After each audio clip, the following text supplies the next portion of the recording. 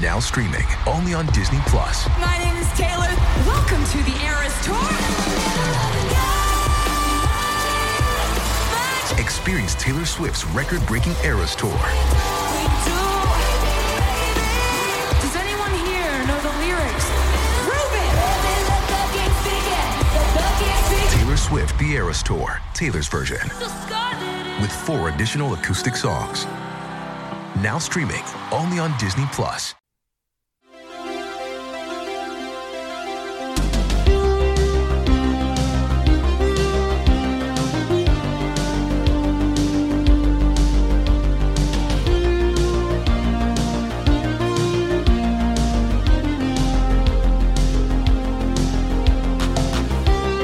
Welcome back to Game of Thrones 2 Electric Bookaloo. I'm your host, Anthony. From time to time, I do like to host a fan roundtable to cover a chapter.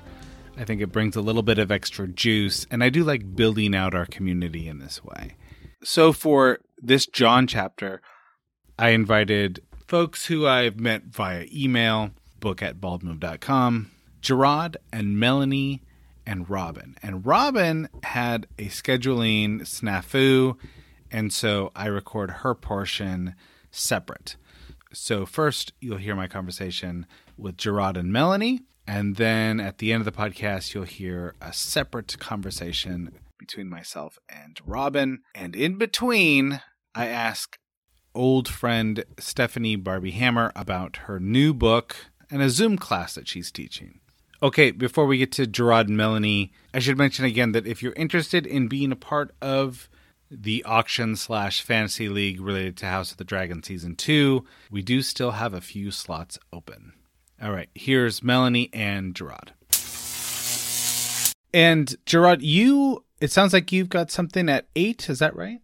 Yeah, actually, I'm going to a Goo Goo Dolls concert.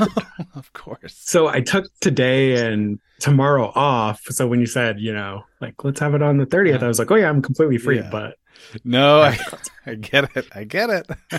Very good. Very good. All right. Well, I was just going to introduce you by your first names, unless you would prefer not to be introduced by your first names. And I'm happy to promote anything that you might want to promote. Yeah, I'm happy to use my first name. Yeah, fine with me. And I'm not promoting anything. I'm just a nerd. Okay. All right. Same. All right. Fantastic. Although I am going to clarify that my emails are not nasty. They are impassioned for the audience. All right. Well, I'll give you an opportunity to do that. Okay. All right. So today, a very special day for me because I have 2 and maybe 3 if Robin shows up, listeners to this podcast. So this is just fans of the book, and we're going to be talking about Jon's 4th POV chapter. My guests are Gerard, who sends me sweet emails every now and again, and Melanie, who sends me nasty emails every now and again. So welcome, Gerard and Melanie. Thank you. I'm Melanie, and my emails are not nasty. They are impassioned, and I wanted to clarify that for the audience. You know what?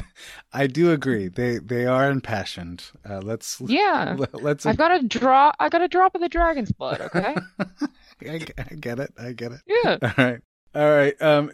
Gerard, I was gonna start by asking you all, do you like Jon Snow? I feel like I talk to people every now and again that'll be like, he's boring, or I'm just not a big fan of Jon Snow. I'm curious what you think of Jon Snow generally as a character. Yeah, generally as a character, I neither like Jon at this point or dislike Jon. I started off with, I guess, seeing some of myself within Jon. I think that he has a very good sense of what's right and wrong. So I did gravitate towards him at first. And then, towards the end of the books, or we're not even finished yet, but towards the end of things, it just kind of got to me like he was very boring and he wasn't really pushing some of the things I thought he should be pushing. But in general, I think he's a good character. He has a good sense of what's right and wrong. And I think that he's a good leader overall. Now, Melanie, my impression is that you only like evil characters, so I'm assuming you Absolutely not. You hate Jon Love Snow. Jon Snow. Love Jon Snow. Favorite Targaryen. Okay. All right. Very good. Very good. Yes. This goes back to one of our old disputes about whether you can actually root for a Targaryen. I think that Absolutely. Jon is sort of come on. like a parade example of the Targaryen that you should be rooting for. And we have mention of Maester Aemon. Absolute fantastic stand-up guy. Okay. Good. Generally, how do you feel about Jon Snow?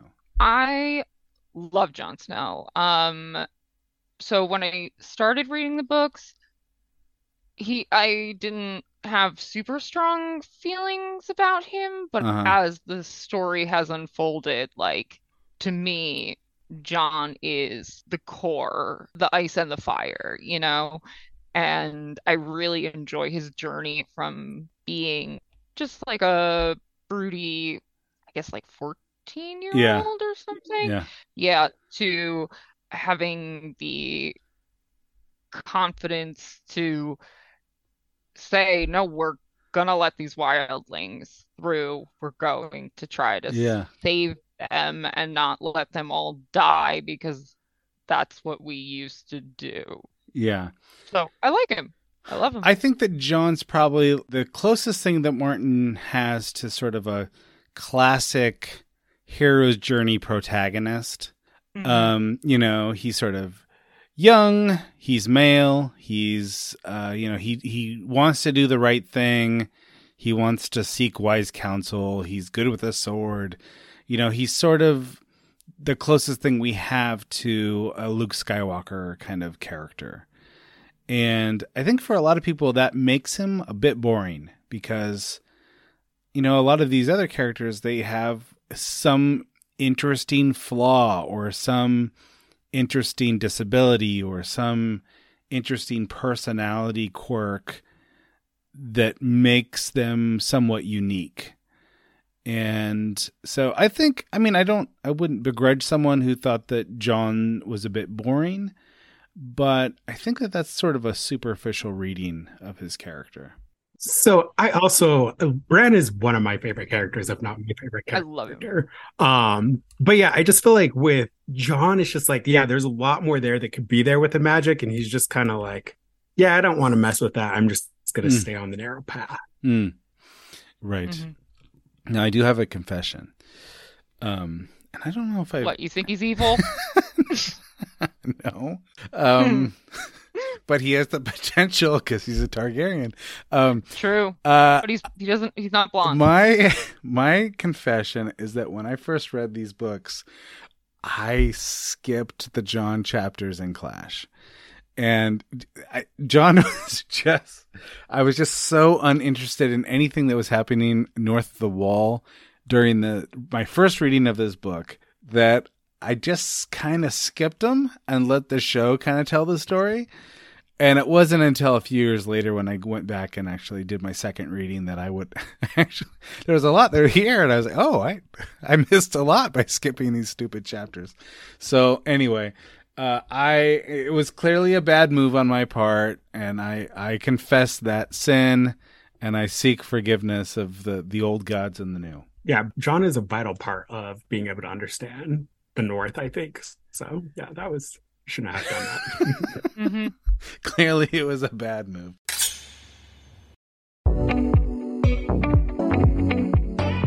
Here are the highlights coming up this week on Bald Move. All new Pulp and Prestige this week. On Tuesday, we'll cover the latest episode of The Walking Dead, The Ones Who Live on Pulp. And on Thursday, we'll catch up with the latest samurai subterfuge on FX Hulu's Shogun. Then, on our House of the Dragon feed, Anthony puts on his Maester's class on Monday. And then on Thursday, Steve joins him for Electric Bookaloo as they continue their discussion of George R.R. Martin's A Clash of Kings. Find these and many of our other great podcasts by searching for Bald Move Pulp or Prestige in your favorite podcast app.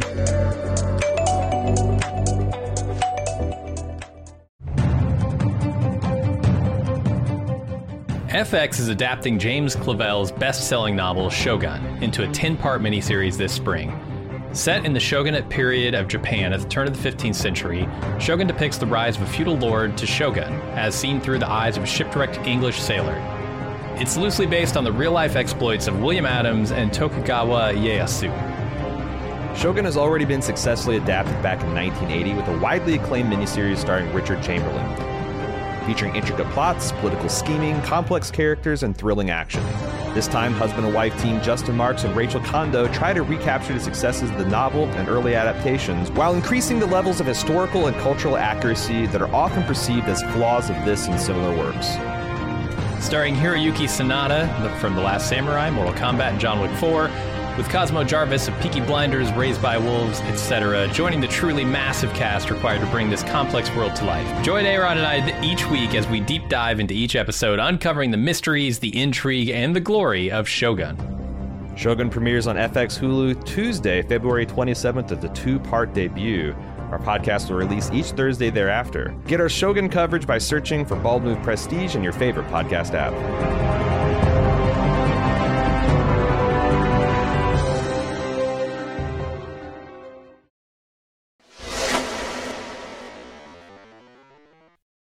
All right. I'm going to go ahead and read my synopsis of this chapter, and then we can jump in.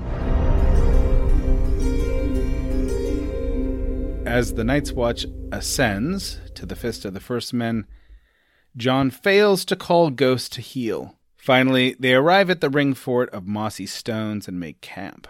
After his duties, John hears from the old bear and learns his intentions. He means to stay at the fortification until Corn Halfhand arrives. He also hopes that Benjen Stark might see their fires from far off and come in from the cold. John visits Sam, who's tending ravens, and talks to several men at supper. That night, Ghost returns, but refuses to come inside the ring of stones. John follows his direwolf down the hillside and discovers a cache of dragonglass and an old war horn buried at the base.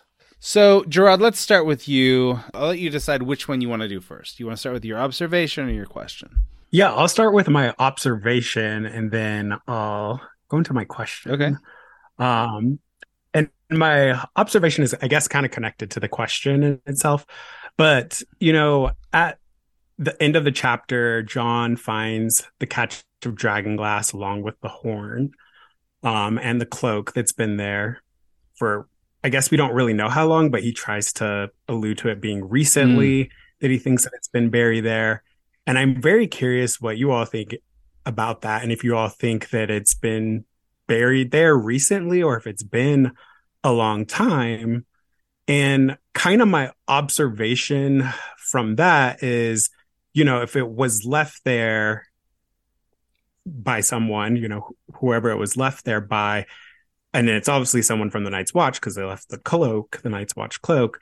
It makes me wonder why they didn't leave a note, and maybe it was they're going back to retrieve it at some point. But also it's weird to me because it would seem like it would be a ranger, right? And I feel like rangers would have some sort of writing and reading skills, especially because when you look at some of the chapters beforehand where John and Sam are getting ready to venture beyond the wall. Sam is looking at maps and he talks about how the Rangers brought back these maps and stuff from the north and how he could organize them. So it makes me think, obviously, there's some good detail written on those maps from Rangers, obviously.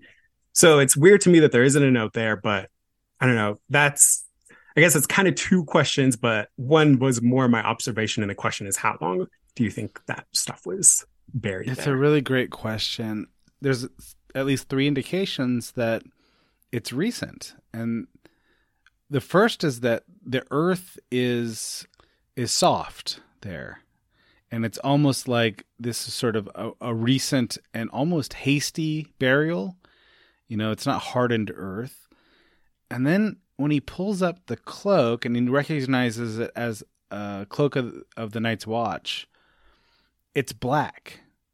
And if it had been there for 100 years or even a year, it would have absolutely grayed, but this cloak looks to be worn recently. So yeah. I don't really know what and then of course he kind of he interprets it as a recent burial. I don't really know why that's significant. What do you think, Mel? So yeah, no, I was gonna say not only is it not faded, but he says it's good wool, thick, a double weave, Mm, damp, but not rotted, which yeah. were like this isn't like now clothes with synthetics and whatever. It would be starting to rot and fall apart if it had been there for any prolonged period of time in the ground. So somebody left it with I think the intention of someone finding it, and this was sort of one of my possible questions, possibly cold hands, Mm. because he would be a brother, have been a brother of the Night's Watch. I don't know where he got a new cloak, but since Cold Hands was a brother of the Night's Watch, he would be familiar with this terrain and the maps. He's also connected in some weird way to the Weirwood net. Yeah. So he would be able to leave this without having to leave a note and know that Ghost would lead John to it. It's so interesting. All right, so Gerard, what do you think? Do you feel like there is any evidence that this may be an older burial? No, I definitely agree with you all. I think that it is a recent burial, but it made me think maybe it could be old. Just because of the fact that everything else around it, is old. The Fist of the Firstman is old. Obviously, there were battles there. Maybe they put dragon glass around there, or some was kept there somehow. But I definitely agree. I think, Melanie, like you could be completely right about this, that maybe it is Cold Hands. My other thought is maybe that it is, Benji. We realize, he did pass away. I don't know if that would be the way the book plays out, but it could be him coming back and leaving, kind of a message in that same similar fashion where he knows Ghost is going to find but it's just weird to me that if it's recent, it's weird to me too that there isn't a note left. And maybe it is just the haste of that person needing to leave because they don't want to be found dead, essentially. I guess, still I guess my initial thought was it's, maybe it's Ben-Jen. Ben-Jen thinks like they're going to range north at some point, and he knows that the bear will probably go to the Fist of the Firstman, and just in his haste, he's decided to bury this cache of stuff in his own, Night's Watch cloak. I don't know why that came to mind, but it seems like everything about this story so far is telling me that Ben-Jen will return at some point. That we'll find out what happened to him. Otherwise, why keep talking about him over and over again?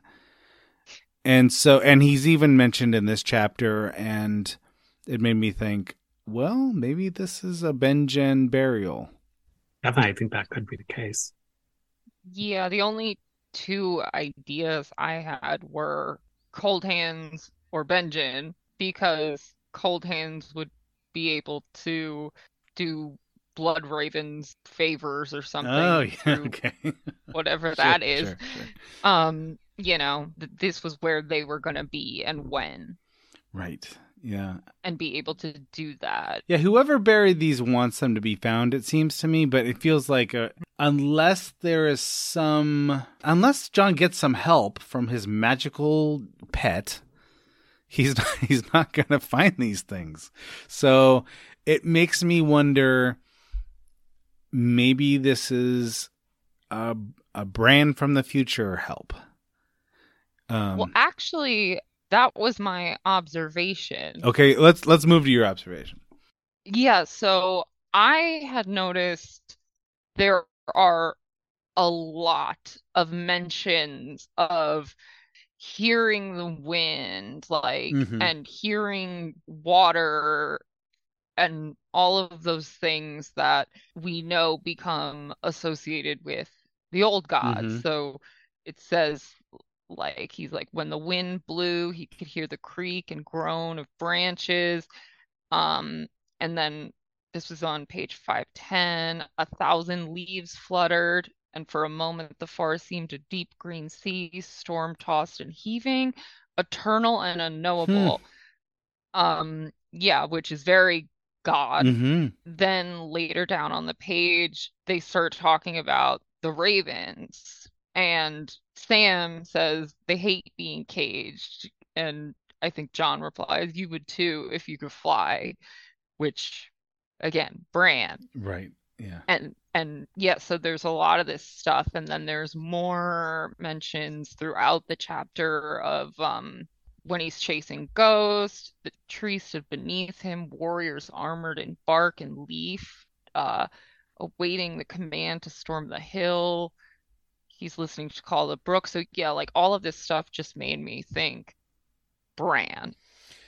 Yeah, and I guess one of the observations that I had was that Ghost is not like a Lassie stand-in, and so Ghost doesn't really have an intellect. Like Ghost wouldn't be able to reason like I smell dragonglass there. I think my master should know about it. I'm gonna go, try to get him to run down after me. I don't feel like Ghost does that or has that. I feel like in order for Ghost to know that this is significant, he needs to have someone like Bran warging into him, or he needs to have, some kind of instruction from a blood raven or someone like that. So I don't really know how to read this otherwise.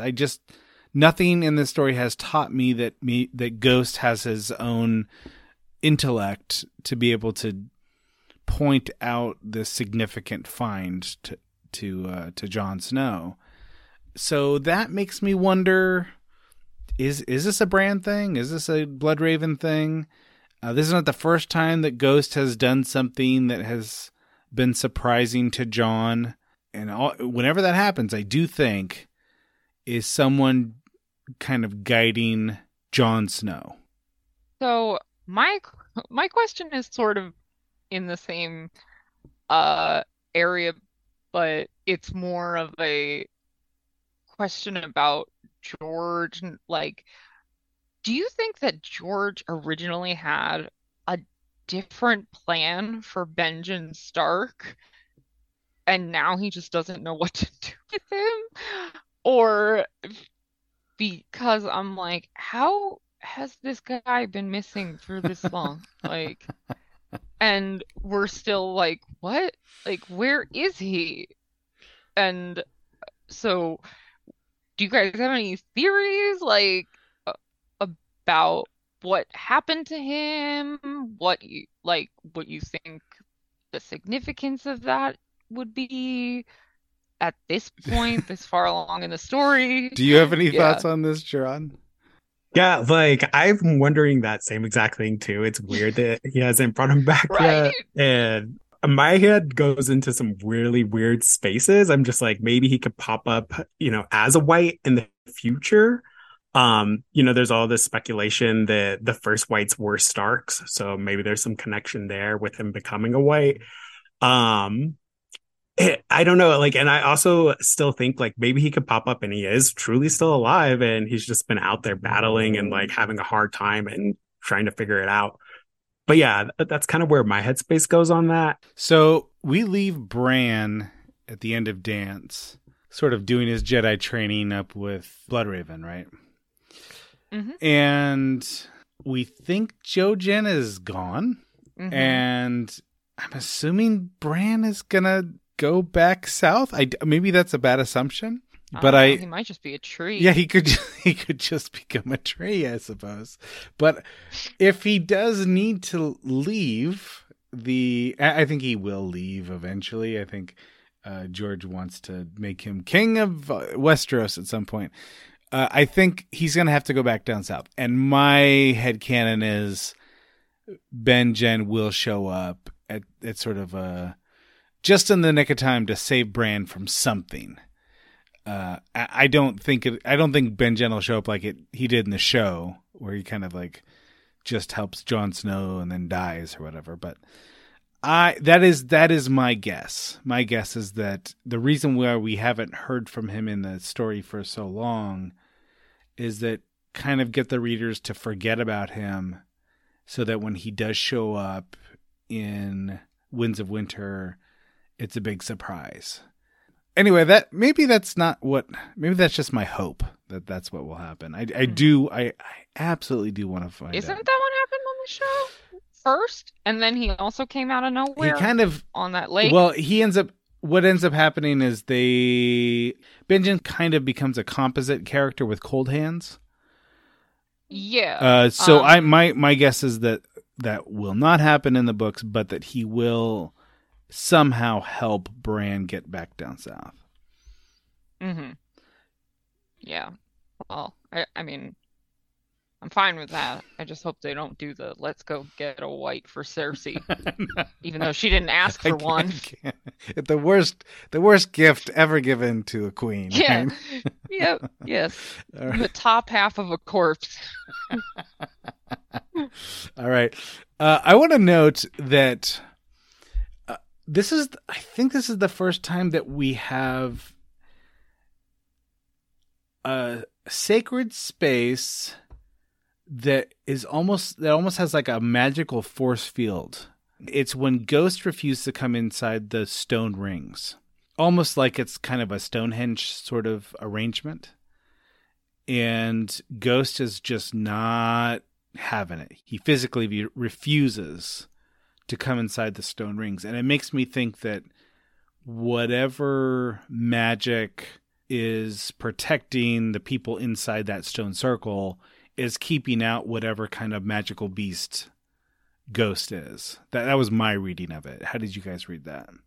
I read it a little differently. I read it more like Ghost was like, "Oh hell no," and just straight up refusing to go in there because, like they're talking all about like the smell of the cold. Oh, that's a good point. Yeah, and that John, and once they say that, John's like, "Oh shit, that's why he's being such a weirdo." Yeah, they do mention the smell. It's like the smell of death. So maybe that's keeping Ghost out. What about you, Gerard? Did you note that? Yeah, I had that same observation, Melanie. I thought the same thing. It's weird to me that you didn't want to go in there at first, and then when they started talking about the smell of everything, and then John also talks about like ghosts and spirits possibly being there, and also we know, obviously there were battles there, at Fist of the First Men, ton of stuff probably happened there. So it made me really think that he's more or less worried about the spirits and the death and everything just along with that place. That's probably a better interpretation than mine. He didn't like the smell of it. Yeah, but that also is interesting because from what we're able to observe, like it reminds John of when Ghost warned him and he was able to save the old bear in the last book, because even though Ghost couldn't see through the door because he can't do that, he could feel and he was freaking out and he warned John in that way. So like, but it's interesting because we know what eventually happens to the men of the Night's Watch who stay at the Fist, but it doesn't happen for however long. I don't know, days, weeks. So what is happening right then that is putting Ghost on such high alert? Yeah, the chapter itself wants to remind us about the whites that rise from the dead that attack Mormont, right? There's a few ways. Number one, it mentions John's burned hand in this chapter, and of course that is a callback to the end of the first book. And then the smell reminds, like, cold actually does have a smell, and that sort of he thinks back. His memory is cast back to the night when he burnt the whites. And then, of course, there is that twin episode with Ghost telling Jon that something is afoot, which happened in Castle Black, and it also happened at the Fist of the First Men here. So this chapter definitely parallels that last episode in at least 3 ways, and so it feels like that is not on accident. Whatever is happening here has to do with the White Walkers. And you could read it as, well, yeah, because at the end of the chapter, Jon's going to absolutely find the weapons he needs to fight the White Walkers. But it could be more, right? It could be like, no, this is actually sort of foreshadowing what is going to happen in this very place. Yeah, I definitely think it could be both. Something else that I wrote down as I was reading through it was just how much Mormont wants to stay at that place because of the fact that it's, a stronghold and the only place they really can defend for miles. So they're already anticipating, we're going to battle here. We're going to have a fight here. This is where either it's going to begin and end or, begin and we're just going to be done. But I did pick up on that as well. Yeah, I think the foreshadowing and then also what Gerard just said, it's kind of there's a tragic twist on Mormont because Mormont is right in saying that this is a good place for fighting wildlings. Yeah. But they don't get attacked by wildlings. They get attacked by the dead. So, yeah, I mean, that's so interesting to me because I kind of feel like sometimes I read Mormont as he knows more than he's letting on. And yet sometimes he seems like he's acting pretty stupidly. So I don't really know what to make of this guy. Yeah, I mean, can you ever be ready or to get attacked by a bazillion ice monsters? I don't know. Like you can throw shit at people, but those things are just going to keep coming. Okay. Unless you're... we also have the first mention of this war horn. And there's a lot of fan theories around this, but the 2 most prominent are that maybe this is a horn that will have some kind of effect on bending the wills of a dragon. And I think that after this last book and dance, we know that that's probably not the case. But the other thought here is that there is some sort of magical horn that's going to be able to bring down the wall. And I think that, again, recently, I think most fans has pretty much abandoned that theory as well. That this horn is just a horn. There's nothing very significant to it at all. Maybe it was just there to hold a bunch of dragon glass, arrowheads. And it could be that the horn does neither of those things, but it doesn't mean that it's not a magical horn. But I felt like I should probably call that out just because this chapter did cause a lot of speculation early on. Gerard, do you want to go first? Because I have feelings about magical horns. Sure, yeah. The horns for me definitely stick out as well. I think that for me, the first time that it came up, my first kind of thought was, oh, this definitely has some sort of magical properties. It's with the dragon glass. Like there has to be something with it. But it does kind of seem like a regular horn, as time goes on and as we've read more and we see more about it. But I think that, at first I was totally on the dragon kick that it's going to be used to, have someone be able to control a dragon that isn't a Targaryen, obviously. And then now I'm kind of on the other side of things where I do think it is going to be brought down, used to bring down the wall. And I haven't completely abandoned that idea because of the fact that I just feel like there's no reason why it would be with the rest of this stuff, all the rest of the dragon glass, if it didn't have some magical property. And I think that goes back to what we were talking about before, like who left it there. And it's like, obviously the person that left it there knows that it, wanted to give it to these people for some reason. They're not just leaving it there as a fancy war horn for people to use, whenever the White Walkers show up, or, whenever the wildlings show up. I think that there has to be something more to it. I mean, it's one of those things where it's like, it seems significant, and yet, we've met other horns in this story, and some of them don't work the way you think that they're going to work, and some of them, like, they'll kill you if you blow them. So I don't know. There seems like this could just be a magical horn, or it could be a horn. I don't know. So when I first read this, I don't think that we have heard of the Horn of Joramun yet at this point in the story, right? Okay. So when I first read this, I was like, oh, it's a horn. That's weird, whatever. And then when I got to the part where we start talking about the Horn of Joramun, I was like, oh shit, they don't have the Horn of Joramun. Sam has the Horn of Joramun. And I was like, oh my God, is Sam gonna fix that thing and blow it and take down the wall? Because God damn it. But then they introduced, like, I never thought that this was a dragon binding horn, because it seems out of place for dragon stuff. And yet we have a secret Targaryen who discovers it, right? That's true.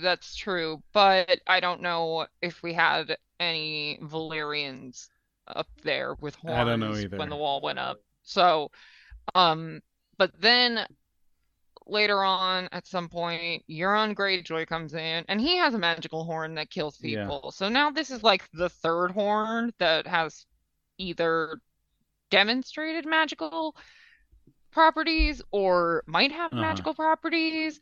And I'm like, okay, enough with the horns. Like, seriously, can we not solve all of this with horns? I'm over horns and I'm over baby swapping, okay? Too much of both of them. Okay. All right. I do want it to be magical. If I trust that George will make it magical in a way that we're not expecting. I hope so, because if Sam blows this thing in Old Town and the wall comes down, I'm gonna be really disappointed in George. All right. Okay. I have been noting what the birds say around Jon. Mormont's bird says old 4 times. Is that significant? I have no idea. He says corn 4 times. I have no idea if that means anything at all. Then he says dead 5 times. So, I don't know. Maybe there's some sort of numerology that someone could come up with that'll explain why this is actually the horn of Joramun. I have no idea. But I also noted that the other birds say Jon's name as well. So it's not just Mormont's bird that does this. And I'll just read this little passage here. I thought this was interesting. The long red tail of Mormont's torch burned as bright as the moon. Jon heard the ravens before he saw them. Some were calling his name. The birds were not shy when it came to making noise. So the birds that they have in these cages, the ravens that they send on messages, they're also saying Jon Snow's name. So do the birds know something? Like, do birds you just know something about Jon, or is this Bran talking to Jon? So that is, I actually did note this passage as well, because it's shortly after the wind and the branches, and then right after them being caged, and then you got a bunch of ravens. Some of them are saying Jon, which says Bran to me. Because why, if they are just totally random members of the raven population, what do they care about Jon? I don't know. Gerard, do you have any thoughts on this? Yeah, I definitely think it's Bran. I think that he's trying to reach out to Jon in some way. And, you know, the Ravens aren't as equipped to be able to do that, but I think he's trying to send a message to him. So this would be a more evidence that maybe Bran is trying to get Jon to find the cache of Dragonglass, you think? I think so. Using the birds, using Ghost. Yeah, because we also know that not only does Bran is able to warg into Summer, but the direwolves themselves have connections to each other. And they can, like, when we have wolf dreams through the perspective of the Stark children, they're like, he could feel his brother. And, like, they can all feel that Lady is missing. So it's possible that Bran wouldn't even have to warg into Ghost. Right. But he would be able to, through Summer, communicate some feeling or something. That's interesting. Notable introductions in this chapter, we hear about the Milkwater River for the first time. We hear about very specific instructions on how Mormont likes his hot spiced wine. I thought that was interesting. The George classic. The giant stair and the Skirling Pass we hear for the first time. Notable departures. Now, I said in a previous chapter that this is the last time we actually see the comet, but in this chapter, Jon sees Mormont's torch, which is the name the Night's Watch give to the comet. And so I need to retract my falsehood that I made in a previous podcast. And then notable differences with the show. The Dragonglass is not found in the way that it is in this chapter. I think it's just like Sam is like digging a hole to shit in or something. Do I remember that right? Yeah, it's like Sam, Gren, and Dolores Ed spend like 2 episodes digging latrine pits, and they just happen to find the Dragonglass. Yeah, I get that the Double D's wanted to try to remove as much magic as possible from the show, but that's just a really unfortunate way to find something that's really significant. Yeah. Was there anything else, Melanie or Gerard, that you wanted to say about this chapter? No, I don't think so. I got my feelings about magic horns in. Okay, good. So. Yeah, you're done. Melanie's done with magic horns. I'm over it. And Gerard's got to zip off to a Goo Goo Dolls concert. Yeah. All right. Have fun.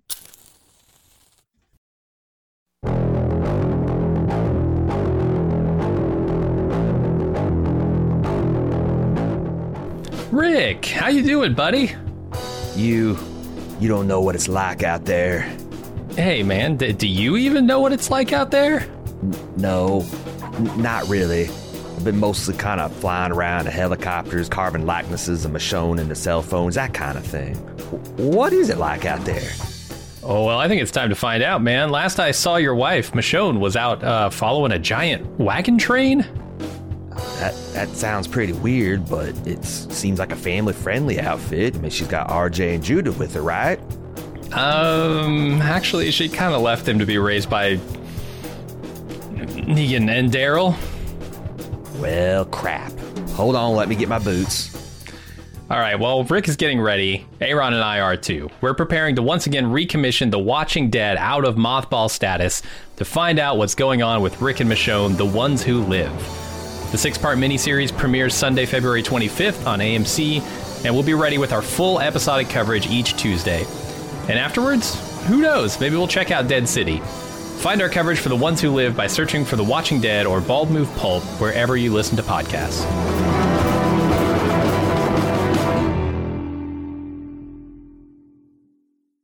Stephanie, I'm excited for your new book. I'm imagining that it is Puppet Turners adjacent. Would that be correct? That is absolutely correct. It is Puppet Turners adjacent. So first, let's talk about Puppet Turners, which of course people can buy wherever they buy books. How would you describe that book? Sure. That's a magical realist novel told from 4 different points of view about 4 outsiders who are all drawn to a strange New England town that is undergoing the Great Recession, Uh, but that also conceals a almost forgotten history of a hidden religion that is a variation on the Anabaptists and mhm. Shinto. Yeah. I loved, of course, you gave away the magical realism part of it already. And I knew that going in, but I just loved those parts of your book so much. Oh, yay, I'm glad. It's so fun to work with magical realism. It's a wonderful set of tools in the writer's toolbox that I find just incredibly empowering and exciting to use. So, what's the new book or the new novella called? The new novella, and a novella is, of course, a short novel, is called Journey to Merveilleux City. And it is indeed a journey that takes place on a train. Okay. And are any of the characters and puppet turners in this, or can you reveal that? I can reveal that. And I think it's important to tell your listeners that while Journey to Merveilleux City is a kind of sequel, it's absolutely a freestanding book also. So if you don't want to bother with book number one, you can just roll right into this Oh, shorter, that's good to know. action-packed novel, which features one of the characters from the Puppet Turners, and her name is Allison, and she is back Good. Fantastic. with an array of other characters. And I can Okay. read a little, I just give a little description blurb of the book so that your listeners know what it's about. Shall I do that? I would love to. Yeah. Great. Okay, so here goes. Someone goes missing on a vintage train to Quebec, or do they? A bagpipe playing, nearly credentialed teacher from San Dimas, California, teams with an octopus loving, acid dropping college washout from New York City, that's Allison, to search a train for a man with many enemies, but who may exist only in their imaginations. Everyone they meet is a suspect. The cheaply suited accountants, a Tiffany Trump look-alike, an evangelical cowboy rodeo star, and the secret professor-student lovers who fancy themselves as poets. What about the Russian refugee in the fancy train compartment? Or the travel vlogger from Chongqing, China, who seems to be present whenever there is trouble? Oh, you're bringing in some of your travels from China. Uh-huh, here comes China. Yeah. Sorry, I interrupted. No Keep going. worries. Or the all too friendly ex-congressperson whose fidelity to truth seems stolen from today's headlines. Is anything as it seems? Or the romance that seems to be bubbling between these two main characters? Nothing is certain, but everything is on the line on the magically real journey to Merveilleux City. And this is coming out in November with Picture Show Press. And of course, Picture Show Press has its own website, and but I'm imagining that you could buy this book wherever you buy books, right? You can buy it on Amazon. You can order it from your favorite bookshop. I originally wanted to ask you about this class that you're going to be teaching, and because I was actually thinking about taking it, but I wonder if some of my listeners might be interested in a class like this. What is the class called, and what are some of the main goals of the class? Great. Yeah, the class has a great title.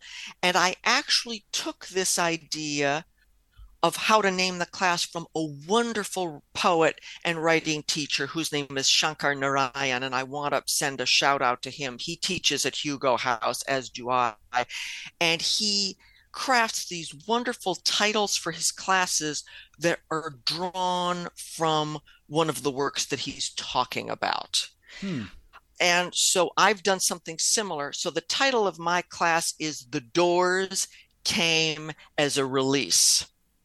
Oh, okay. That title for the class is drawn from a sentence in an incredible novel called Exit West, which is a magical realist novel by Mohsin Hamid. And it's a beautiful, beautiful book based on a very simple magical realist premise. Okay. And then the whole world opens up from there.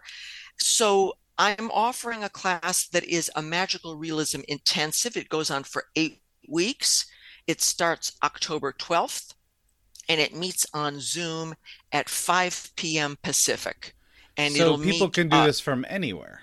absolutely. And the place to go is to hugohouse.org for more information. And I love sharing these ideas connected to magical realism because I think a lot of early writers and late writers are intimidated by how to make a story work or even sometimes how to get started. Mm.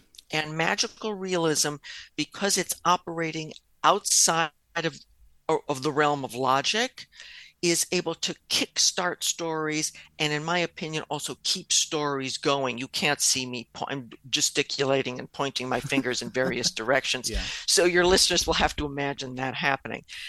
Magical realism is able to open up a story and keep it going in surprising and exciting ways.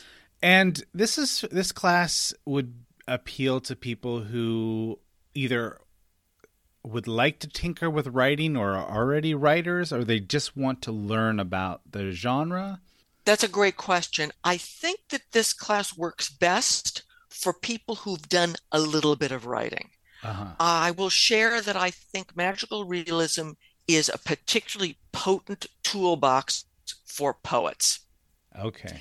And for people who have love writing, love language, but just aren't quite sure how to put a story together. I think it can also be very helpful for memoirists who are thinking, oh, I'd maybe like to try to write fiction, but I don't know exactly how to lie. How do I lie? I'm not quite sure how to do that. Magical realism can help you do that.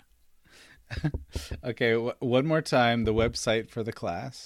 It's hugohouse.org, and the class is The Doors Came as a Release, but you can also just look for my name at the Hugo House website and you'll find the class. And my last name is Hammer, which is easy to spell and find. And again, the name of your novella. My novella is Journey to Merveilleux City. Okay, fantastic. And it's really funny and really suspenseful, and I hope your listeners will check it out. I can't wait to read it.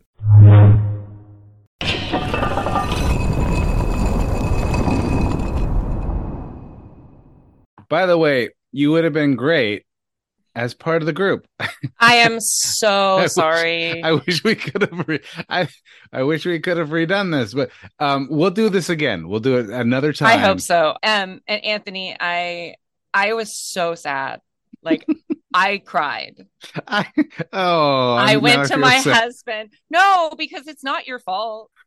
Like today, you helped me. I knew that I had a deficiency, and so I said, do you mean 1 p.m. Pacific? And you were like, no, that's noon. I've been bamboozled many times by time zones, so I understand. All right, so I was curious about your observations about this chapter. Yes, so that John is extremely observant. When they get there, he notices like everything. He notices things that Mormont doesn't, that he feels that Mormont isn't thinking about.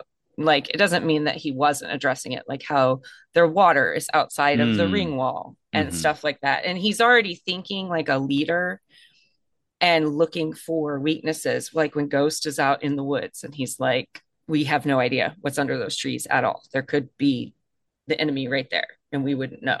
Yeah, and I feel like that is something that, I mean, in this chapter, Mormont says, Eamon thinks that you're clever. Mm-hmm. And that's all it takes for John to pick it up.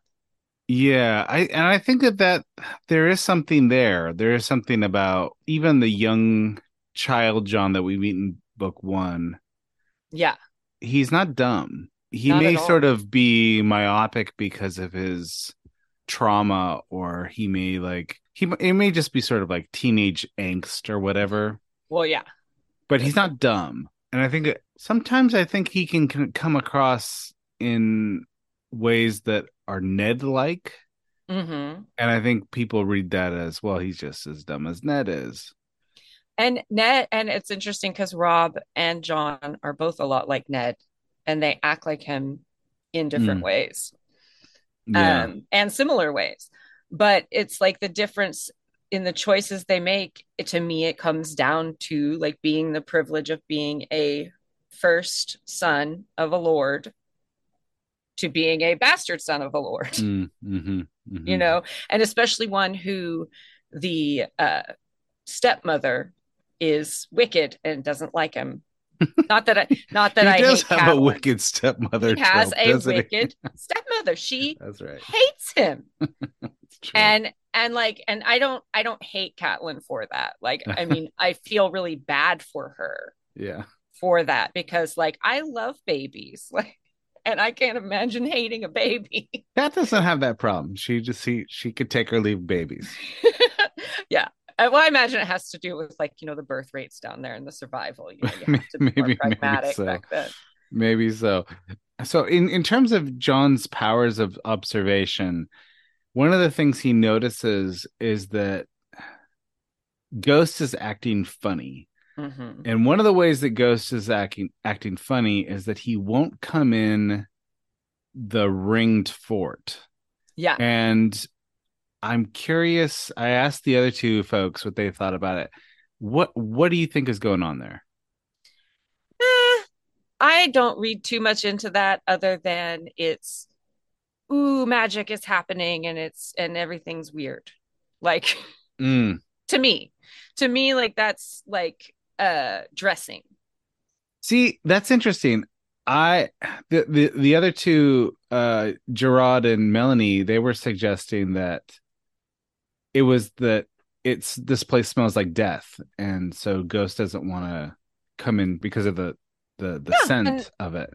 And I thought, sense. Yeah, I mean, it does make sense. My initial thought was there's some kind of force field that keeps out magic beasts, and Ghost is a magic beast. See, that is more like what I think.